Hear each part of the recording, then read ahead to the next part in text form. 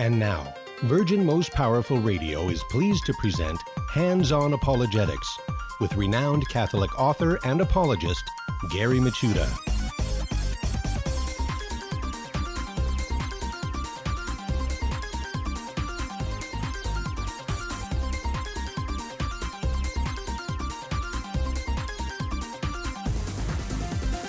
And welcome, everybody, to Hands-On Apologetics. You have entered into Virgin Most Powerful's Apologetics Dojo. It's great to be with you today. Man, it's already Thursday. It's hard to believe that we have moved all the way almost to the end of our broadcast week. And we're going to continue rocking and rolling here in the dojo. We're going to have Kenny Burchard come on the other side of the break. And we're going to talk about the Protestant Reflex. Kenny sent me this, and I wanted to dive into more details. And I thought, you know what? I want to be surprised. I want to see exactly what it means, because I think I know what he means by this. All of us have a kind of reflex, I think, in a reaction to a particular stimulus. You know, if someone says something, we have a typical reflex, how we react to it, either positively, negatively, passively, actively. And I have a feeling what we're going to experience with Kenny is he's going to be talking about the Protestant reflex. And, of course, he's a convert from Protestantism. He's a former minister, in fact. So I always love having Kenny in the dojo, always learning new things from him. And that's going to be coming up on the other side of the break. This side of the break, folks, we're going to sharpen our critical thinking skills with the Finding the Fallacy segment. Today's Finding the Fallacy, by the way, is the wishful thinking fallacy. And we're going to meet an early church father. Today's early church father isn't an individual per se. It's really a writing by someone, we're not really sure who. It's called the Apostolic Constitutions. Now, you remember earlier this week, we went over the Apostolic Canons. And the Apostolic Canons are the last part of the Apostolic Constitutions. Don't know why we did it out of order, but we're doing it this way anyway. So today we're going to talk about the Constitutions, learn a little bit about them, who they came from, what they pretend to be, and what they are. And that's what we're going to do on this side of the break. But before we start all that, folks, I want to welcome you all to the show, beginning with our live stream audience and, of course, all of you listening on radio around the country. And also via podcast around the world, either through our handy-dandy phone app or through our flagship website, which is virginmostpowerfulradio.org. And indeed, yes, that's the place to go, folks. I know we broadcast all over the country, so people hear this program at all different times of the day. And many of you are listening at work. Maybe you're going to be called away from your desk and you can't hear the whole interview with Kenny. Don't worry, because you can always listen to the whole thing at your convenience. Just go to virginmostpowerfulradio.org, click on Hands-On Apologetics, and just scroll down to today's program and listen to it whenever you'd like. And it's a great resource to share, tell people about it. And by the way, not only can you access Hands-On Apologetics, but you can access all the programs Virgin Most Powerful produces right there on the website. Also, I want to give you my email address. It's funny, I keep getting emails from all sorts of things. I don't know where they're coming from, but they are addressed to me. But the official way to get a hold of me, the best way, is through questions at handsonapologetics.com. That goes directly to me, the sensei. And I do answer your emails, maybe not always on a timely basis, but nevertheless I do. And by the way, if you have any suggestions for guests, I'd love to hear from you, because there's all sorts of different outlets on social media. Of course, I can't listen to them all, folks. I try to, but I can't. So if you encounter somebody who's doing a great job explaining defending the faith, you'd like to get them a little extra exposure, I'd love to have them on the show. Just shoot me an email, give me the contact info and a link to their stuff so I could check it out. And if it's dojo quality, we will invite them on the air, and God willing, we'll have them. We've already had a few audience-suggested guests on, and they've been all spectacular. In fact, a couple of them have become regulars. So, hey, keep them coming, folks. I appreciate the input. All right, let's see. Yeah, I think that's about it. Let's go to our Finding the Fallacy for today. which is the wishful thinking fallacy. It's one of those fallacies that the name says it all. Wishful thinking is a formation of beliefs based on what might be pleasing to imagine rather than on evidence, rationality, or reality. It is a product of resolving conflicts between belief and desire. Methodologies to examine wishful thinking are diverse. And, so sometimes people can pose arguments that are in the form of just a wishful thought. And again, what's fallacious about that is, we're real folks. We live in reality. And so we want our any kind of argument to be based on sources, credible sources, evidence, rational thinking, not just pie in the sky hopes and dreams. And although many of us may engage in wishful thinking fallacy, it really isn't something that we should deal with, especially when you're dealing with important topics like the existence of God, His church, and all related items. That we need to have our feet firmly grounded on earth so we can peer into heaven. And that's our finding the fallacy for today, the wishful thinking fallacy. Okay, so let's meet our early church father for today. Like I said, I love Jurgen's Faith Early Fathers. It's a very diverse group of people. And not all of them are people. I mean, we've even had epitaphs, grave inscriptions, if you will. We've had lectionaries, sacramentaries. We've had all sorts of early church fathers. Today's early church father is actually a document. It's called the Apostolic Constitutions, or Constitutions of the Holy Apostles by Clement. It's an interesting work with a curious history. In 8 books, it is the largest collection of legislative and liturgical material of so early a date. It was written sometime around 400 A.D. The work pretends to be apostolic in origin, written out and sent around to all the bishops and priests by Pope St. Clement of Rome. In that respect, it is a forgery in the grosser and more impious sort, says Jurgen's Faith Early Fathers. Here, the use of Clement's name is not merely a congenial literary device. It is a deliberate attempt to deceive the reader. The work is maybe divided into 3 parts, embracing books 1 through 6, book 7, and book 8. The first part, books 1 through 6, is a revision of a work called the Didascalia of the 12 Apostles, which latter work originated in Syria in a period around AD 200 to 50. Mostly the Apostolic Constitutions is part simply brings the Didascalia up to date on more recent legal and liturgical matters.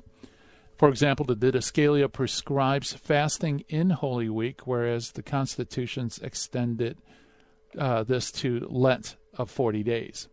So you have that kind of update going on with the Didascalia. In Part 2, which consists of the whole of Book 7, the Apostolic Constitutions can be divided into 2 sections. One section, chapters 1 through 32, is an enlargement and paraphrase of the Didache, an apostolic father, again, a father who really isn't a person but a document. The second section, chapters 33 through 46, is a collection of prayers of praise and thanksgiving. Chapters 33 through 38, instruction on the teaching of the catechumens and administration of baptism. Chapters 39 through 45, a catalog of bishops consecrated by the apostles in chapter 46, which list shows a knowledge of the Pseudo-Clementine literature and of Eusebius's church history, and morning and evening and meal prayers in chapters 47 through 49. The morning prayer in chapter 47 is the greater doxology, the Gloria of the Roman Mass, and the meal prayer in 49 is almost verbally identical to that of Pseudo-Athanasian concerning virgins, chapter 12. A third and most valuable part of this is its final book, Book 8. It is there that there are 3 sections, the first dealing with charisms in chapters 1 and 2, the second with ordinations and blessings in 3 through 26, and the third with legal prescriptions, chapters 27 through 47. The final chapter, 47, constituting what is generally treated as a separate work, but which seems to also have been the work of Pseudo-Clement, and that is the 85 so-called Apostolic canons that we spoke about earlier. The chapters 6 through 15 consist of entire so-called Clementine liturgy, the oldest extant complete text of the Mass. So if anybody ever asks you, what's the oldest text we have of liturgy, then you could go there, complete text. It goes to Apostolic Constitutions. The work in its present form cannot be earlier than the year 341 AD because 20 of its 85 apostolic canons are extracted bodily from the canons of the Synod of Antioch of that year. It is probable that the work was put into its present form about the year AD 400. Badenheuer, the patrologist, was of a mind that the techniques, knowledge, doctrine, and peculiarities of Pseudo-Clement are such that we may consider probability of identifying the Pseudo-Ignatian, who was responsible for the longer recension of the Ignatian letters. So Badenheuer believes that. Remember, the letters of Ignatius of Antioch have a shorter, mid, and longer form. So he thinks, actually, whoever wrote the longer form of those letters is actually the author of this particular work, which is today's early church father, the Apostolic Constitutions. All right, I hear the music coming up. That means after the break, we're going to be chatting with Kenny Burchard about the Protestant Reflex. Stay. Now, back to Hands-on Apologetics with Gary Machuda. If you'd like to join the conversation, call 888-526-2151. Here's Gary. And welcome back, everybody, to Hands-on Apologetics. Well, everybody has a reflex, so I guess this could be apologetics reflexology, right? And we're going to be talking about that with our good friend Kenny Burchard. Kenny, as you know, is a convert to the Catholic faith. He served as a vocational Protestant pastor of several Protestant churches, serving as senior and founding pastor of a Protestant Pentecostal church in Central California from 2001 to 2013. He completed a seminary degree and MA in New Testament from Mennonite Brethren Biblical Seminary. And he also works for the Coming Home Network. So you can check out some of Kenny's stuff at chnetwork.org. He's had some fun stuff with Matt Swaim and Ken Hensley. I've been really enjoying your series with that. And here he is, the one and only Kenny Burchard. Hi, Kenny. How you doing? Hey. Hi, Gary. Great to be back with you again. How are you, sir? I am doing great. It's one of those days where, I trip over my own words, but hey, we'll get through this. That's fine. Well, it's like you're picking all this fun stuff to read from church history. You're going to trip over some words there. We get a little new vocabulary every time, right? That's true. That's true. You never know what you're going to find in the early church fathers. And there are some pretty strange, archaic words that do come up. So thank you for mentioning that. Yeah, so how have you been, my friend? What have you been up to? I've been great. As you mentioned, working, with the guys at the Coming Home Network. The big thing we've been doing right now is a series on Mary, questions that we had about Mary before we were Catholics. And that's kind of the approach we take with just about everything we do. Many of us at the Coming Home Network were former Protestant clergy. And so that, our mission is kind of like, let's unpack how we were thinking about things before we were ever Catholics and how we, sort of made that journey home, as you know. And so we just finished a multi-part series on the Marian dogmas, Mary frequently asked questions, and so forth. And it's just a lot of fun to sort of look at both sides of the world, the Protestant and Catholic world, kind of what we're going to talk about today a little bit, actually. Yeah, that's awesome. I've been really enjoying the series, too. Let me ask you a question. Is it hard to go back to your former self and kind of, relive how you used to view the Bible and Marian stuff? Yeah, it can be difficult, but I think it's an important exercise. Yeah.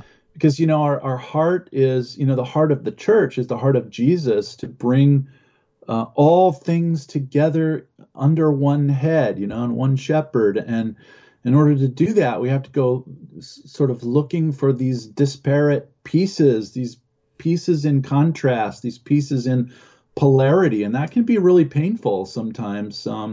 But to try to bring them back together again.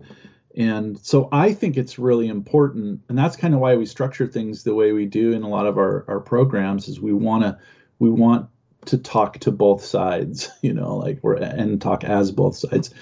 That's kind of why I thought, Gary, it might be helpful to talk about the Protestant reflex. You brought it up as the subject today. It's something that I proposed we talk about, and I'm really looking forward to it. I don't know if I learned the language from somebody else, but I use the language all the time. If I didn't hear it from somebody else and I made it up, fine, it's mine, attribute to me, but it's probably not.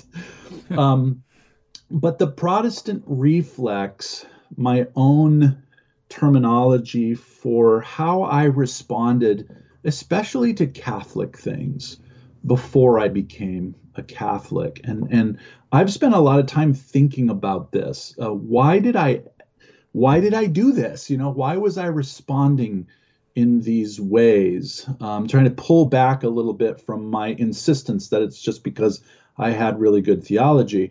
And of course I would have responded that way. But really, what accounts for my reflexive responses, especially to Catholic theology, when I wasn't Catholic? And you got it right in the introduction. A reflex is an automatic response. If you go look at definitions for reflexes online, an automatic response to some kind of stimuli, very benign. So we're not saying it's anything bad here, but the focus of your show is apologetics, right? Learning to talk about our faith in ways that help build bridges and affirm our faith. Well, we're experiencing these responses from people all the time in these apologetics-oriented conversations, and some of them are tough to understand. Where is that coming from? Does that ever happen to you, Gary? Do you have these? Oh, yeah. Yeah, absolutely. I mean, and especially with Marian teaching as a cradle Catholic. Right. Because growing up, you're so used to Marian doctrine and teaching, you're very warm to the issue. And then sometimes when you talk to our separated brethren, it's almost, right. They recoil from the idea of, having devotion to Mary. That's exactly right. And I'm newer to the team than Ken and Matt. And so, I look at the YouTube comments of things that we get on our Mary series. And to me, they seem much more visceral and emotional and strong than a lot of the comments that we get to other content that we put out. So I'm right there with you. But I look at that and I say, that's the Protestant reflex happening. There's something going on behind all of this emotion. So just talk about reflex for a second, if that's okay. That we just mean that it's an automatic response. Catholics have reflexes too. Everybody in whatever faith tradition or non-faith or whatever, you have automatic responses to certain kinds of input ideas that you're having. A reflex is kind of like stepping on a rake. Like the way the rake is set up in relationship to your forehead and your foot, and when you step on that rake, it's just automatically going to smash into your forehead.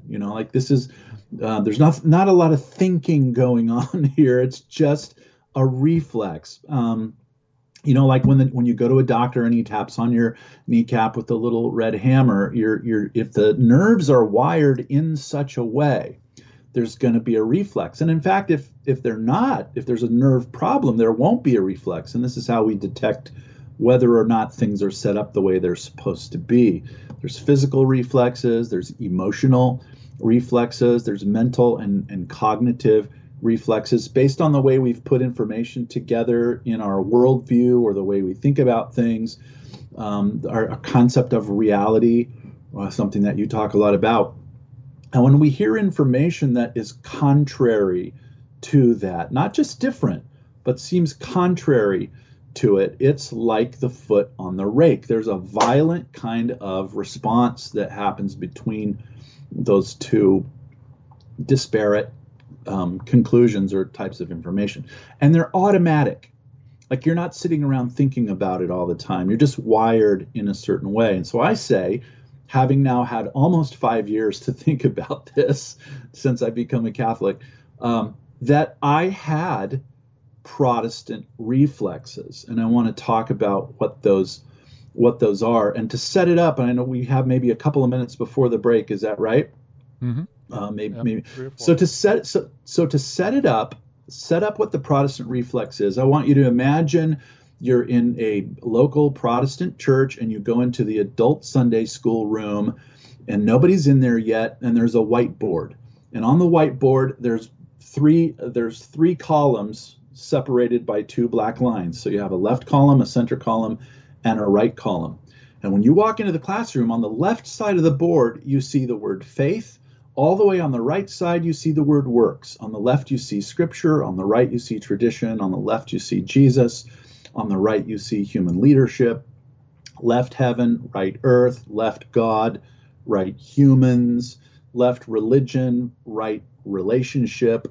Left God's will, right man's will or man's choices. Left grace, right obedience. Now you walk into that room. The Protestant reflex, this is part of the thought experiments, which we'll get to on the other side of the break, is what's happening on the board? What the person who wrote all those words on the board, what are they telegraphing by putting those words on the left exactly parallel with those words on the right? What do you as a Protestant imagine the person who wrote those words is trying to telegraph, trying to set up? What kind of conversation are we going to have in Sunday school class today at the local Protestant church on Sunday morning Sunday school? So I'm kind of setting that up a little bit before we come back to it and unpack it. This is where I want to sort of pave the way for unpacking the Protestant reflex. Yeah, because what it does is it kind of constructs the worldview, how you view the world. And Yes. And it doesn't have to be, it's not like the teacher will come in Sunday school and say, okay, here's the Christian worldview, and here's the parameters, and here's what you can think and what you can't think, and here's how things are opposed, and here's how things go together. Rather, right. It's like, here's the gospel, and, and within that you have all these, parameters of the worldview. Exactly. So what I want to do when we start to unpack this is use that whiteboard of those two columns of words, these words on the left, these words on the right, mm-hmm. and look at those from inside of a Protestant reflex, or the typical Protestant way of understanding why those words are put the way they are inside a Protestant worldview. And then also kind of end today talking about a Catholic reflex that's different from the Protestant one, and what we would do with those two sets of words and why. So I'm set up. I've got my words on the left: faith, scripture, Jesus, heaven, God, religion, God's will, and grace on the left. I've got my words on the right: works, tradition, human leadership, earth, humans, relationship, man's will, obedience. I've got all those on the right. I'm standing there. I'm Sunday school class Kenny. What's my teacher gonna talk to me about today? I think I know. I'm Protestant Kenny. I know exactly what we're going to talk about today. I know how this discussion is going to go. My Protestant reflex is already kicking in. And just to give you a little taste of where I think we might be headed is, when the class starts today, I'm going to have to pick a word, just one word. And my teacher is going to make me write that word in the middle column. And it's going to be the word that goes between every single one of those words on left and right. And it's always going to be and only going to be the same word every single time. Yeah, very good. Yeah, I love that analogy. So let's fill out that whiteboard when we get back right after the break. We are chatting with Kenny Burchard, chnetwork.org, and talking about the Protestant reflex. So stay tuned, everybody. More to come right after this. This is Jesse Romero. You're listening to Hands-On Apologetics with Gary Machuda on Virgin Most Powerful Radio. And welcome back, everybody. We are chatting with Kenny Burchard, talking about the Protestant reflex. And Kenny, you set up the problem very nicely. Walking into Sunday class, you see a whiteboard, 3 columns. On the extreme right, you have a list of various things. On the left, you have a list of corresponding things. And I'll let you set that up. But during the break, I was thinking, you are a convert twice over because you were a non-believer before you came to Christ. And then, that's right.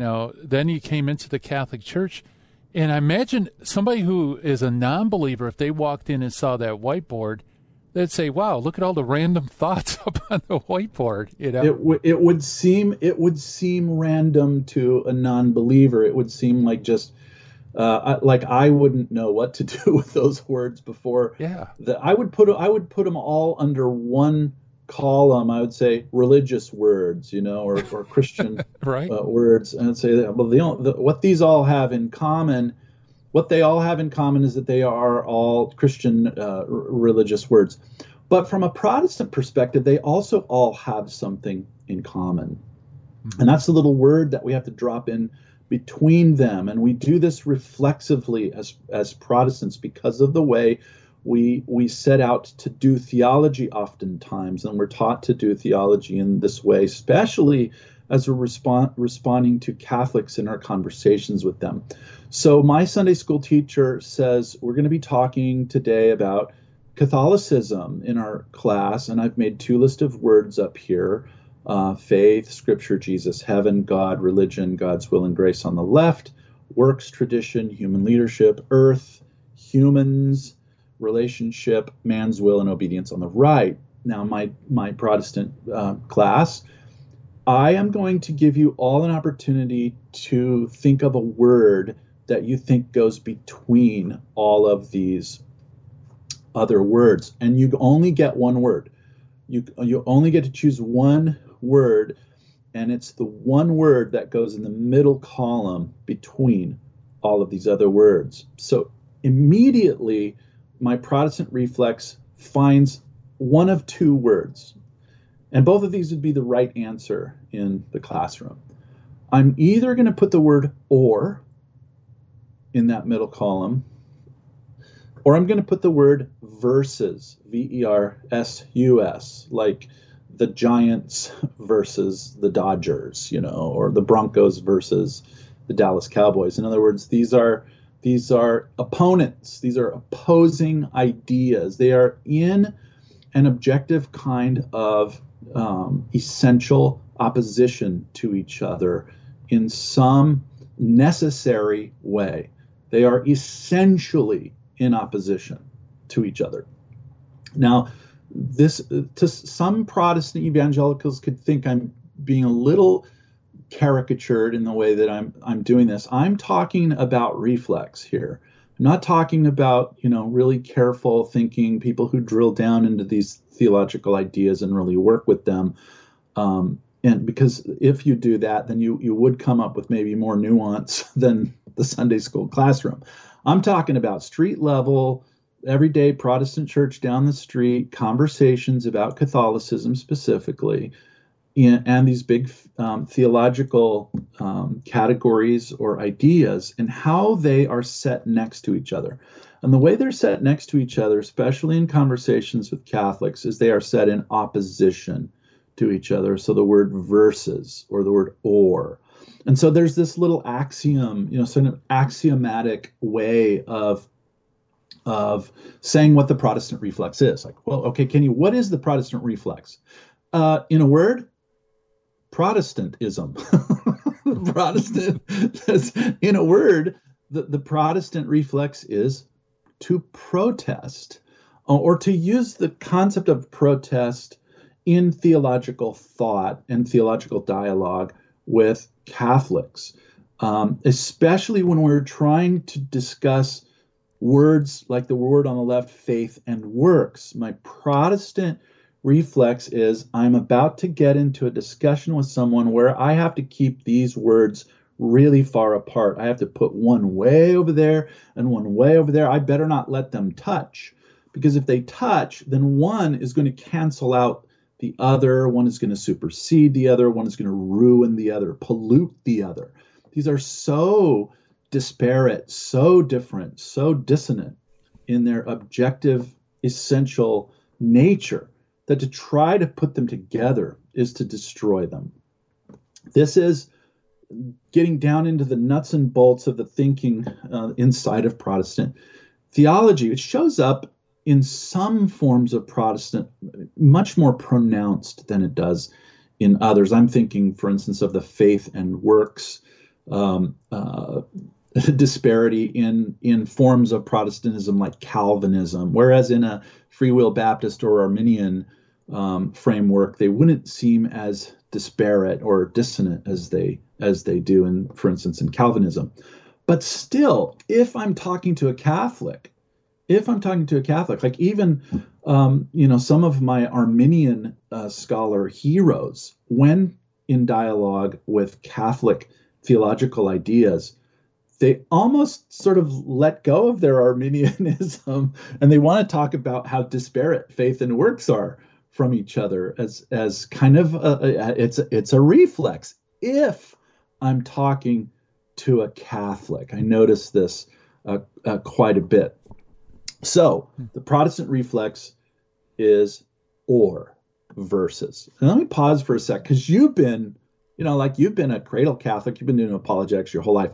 Am I on to anything here? Have you noticed this? Is this your experience?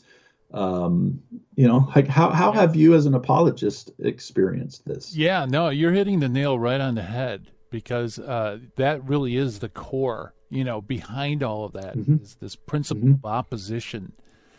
And we're, as Catholics, it's more like a principle of subordination, where we can see both and, or one within the other.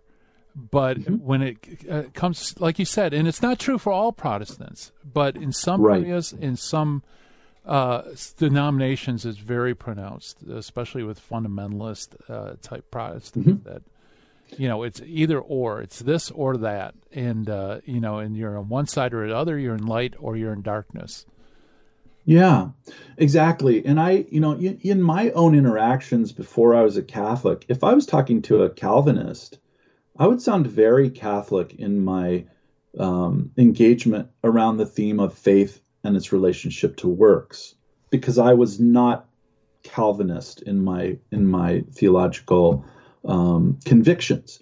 But if I was talking to a Catholic, something would happen in my brain, and it was a reflex. I thought, I've got to put this tool down that I usually use with the Calvinists and pick up the Calvinist tool that they use and use it with the Catholics, because now I'm talking to a works-based, as I understood it, a works-based group of people, and I would actually more readily pick up Calvinistic thinking, even though that wasn't my conviction, because in my reflex, I was like, I've got to do this because I'm now talking to a Catholic, and I have to stress the dissonance. I have to stress the disparity, the dislocation between faith and works, because I can't give any quarter, any ground to this Catholic who tries to see a synthesis between them. So it just really depends on who am I talking to right now? And so the Protestant reflex really is to see a lot of categories of theological discourse through the lens of protest, through the lens of dissonance, through the lens of polarity and dislocation. I'm trying to use my thesaurus of all these words that show how things move away from each other essentially and necessarily. It comes up in conversations kind of like at the street level. If you're just talking to you know, Jackie the Baptist girl, you know, just to pick a name and a denomination, and you start talking about faith and works, at some point she's probably going to use this phrase, and this is a Protestant reflex phrase. She's going eventually, like you go back and forth, back and forth, back and forth. Jackie, eventually, she's just going to look at you and she's going to say, Gary, if I have to choose between faith and works, well, I choose faith. In her mind, in Jackie's mind, she has to choose between things. She has to, she can compare them, she can contrast them, she can analyze them. But at some point, her Protestant reflex, especially if she's talking with a Catholic, is going to tell her, and she's going to tell you, Gary, I have to choose between these two things. So if I have to choose between faith and works, well, I choose faith. If I have to choose between Scripture and tradition, well, I choose Scripture. If I have to choose between Jesus and human leadership like a pope or a bishop, well, I choose Jesus. See, she's going to work down the list. Heaven and earth, well, I choose heaven. God and humans, I choose God. Religion, this is a big one. You know, there's 1,000 sermons out there called Religion versus Relationship. Most of them are preached by ex-Catholic evangelical pastors who say, well, when I grew up, I was raised in religion, but now I have a relationship with Jesus. And just by virtue of the way they structure the relationship between religion and relationship is that they are essentially necessarily disparate. They just don't go together. Religion and relationship are not kissing cousins. They're fighting opposites. If I have to choose between God's will and man's free choice, well, I choose God's will. Or if I have to choose between grace and obedience, well, I choose grace. The Protestant reflex thinks that if you don't do that, if you try to look for the way in which to hold these two things in maybe in tension, but together, you try to put them together, you are going to ruin one of them or both of them. This is the way that you just think viscerally as a Protestant. Right. Yeah. Yeah. Very good. Yeah. Very insightful. We're chatting with Kenny Burchard, talking about the Protestant reflex. More to come right after this. You listen to Hands On Apologetics.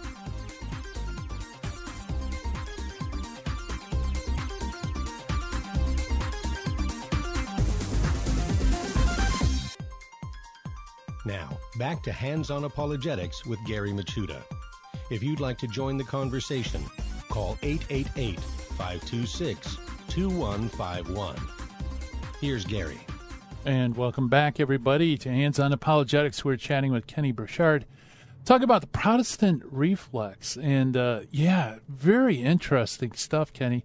So, and I'm sure to the mind that you said that the one tell of this reflex is, well, if I had to choose, I would choose faith. I would choose grace. I would choose, Christ over human agency and so on.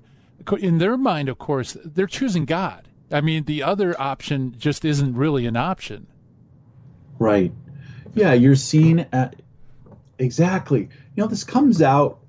You think of a really very popular Calvinist writer, John Piper, who's writing a book now on God's providence, and he believes in meticulous providence. So what I mean by that, if you walk by a cigarette butt in a gutter on a street somewhere, God foreordained before the foundation of the world for you to see that cigarette butt right there at that moment. And that's what we mean by meticulous providence. Okay, God wanted everything to happen just as it does, and he set it all up that way, every single thing in the universe. And he says this, Gary, to your point. He says, why am I doing this? Why am I going to this great detail to talk about the providence of God in such meticulous terms? He says, because I want God to get all the glory. See? So in his mind, in his Protestant mind, if something happens as an accident, if something happens that never was supposed to happen, if something happens that God didn't want to happen. Like, did God want that to happen? If the answer to that is no, God didn't want it to. If the answer could ever be no, God didn't want that to happen, then somehow in John Piper's mind, this diminishes the glory of God. Because, again, there's that Protestant reflex that these two realities can't coexist. And yet we think as Catholics, every day we pray the Lord's Prayer, thy will be done on earth as it is in heaven. And in a sense, by praying that prayer, we're acknowledging the possibility that God's will is somehow threatened, that it might not, something might not happen that God wants. So I'm praying that God's will be done. Well, that's an idea that a Catholic lives inside of and sets out to, align our lives with the will of God, because we realize that if we don't, bad things can happen. So to your point, it's always about, when this reflex is happening, it's always, well, I have to choose this thing because in choosing this thing, I'm choosing God. So in a sense, I have to assign priority of first place to the thing that is most attributable to God and God's glory and God's goodness and God's love. So if I have to choose, so if you're a person that does apologetics, or you're talking with Protestants and you're trying to have a conversation about them with your Catholic faith, if you hear this little phrase pop, well, you know what, Gary, if I have to choose, but boom, you found it. You touched, doctor, you have touched the nerve. Your little hammer just hit the nerve. You just found the Protestant reflex. The person you're talking to now believes that in the conversation you've proposed two dissonant ideas.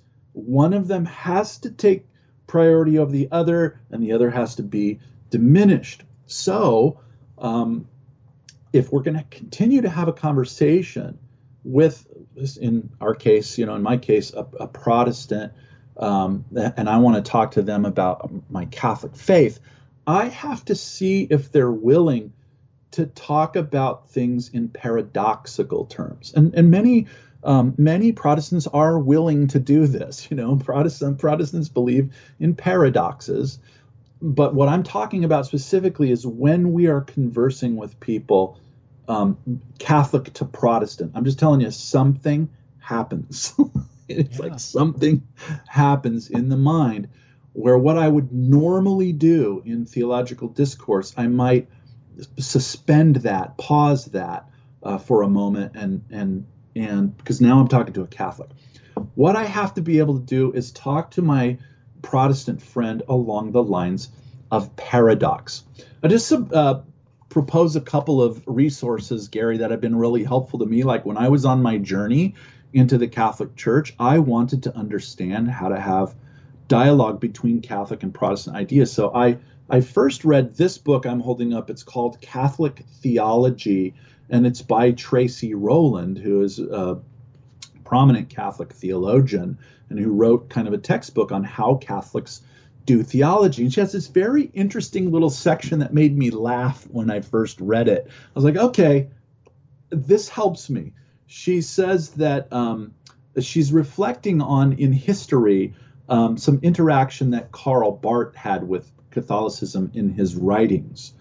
And she says, she's quoting Karl Barth, she says, he argued that it is the Catholic attraction to the word and, A-N-D, the Catholic attraction to the word and, that is the most distinguishing hallmark of Catholic theology, where he wrote, the greatest obstacle to reunion between Protestants and Catholics is a little word which the Catholic Church adds after nearly every one of our Protestant affirmations. It's the little word and.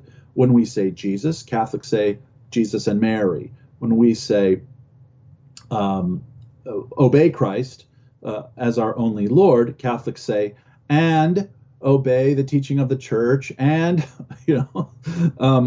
when we believe the Christian is saved through the merits of Jesus Christ alone, Catholics say, and, so Barth is saying, I don't see how we're ever going to get over our problems, in our Catholic Protestant discourse because you Catholics like the word "and" too much. And so now I jokingly say "and" is one of my favorite Catholic words. But it was so Bart kind of, in a sense, is telling you what the Protestant reflex is. But then she then provides kind of the Catholic reflex on the other side in quoting Cardinal Gerhard Mueller, who was prefect for some time for the Congregation for the Doctrine of Faith. And he says this is sort of now here's the Catholic reflex. Quoting Mueller now, the Catholic proposition has always been to avoid extremes, extreme alternatives, either God or the world, either God or man, either the cross or the resurrection, either the soul or the body.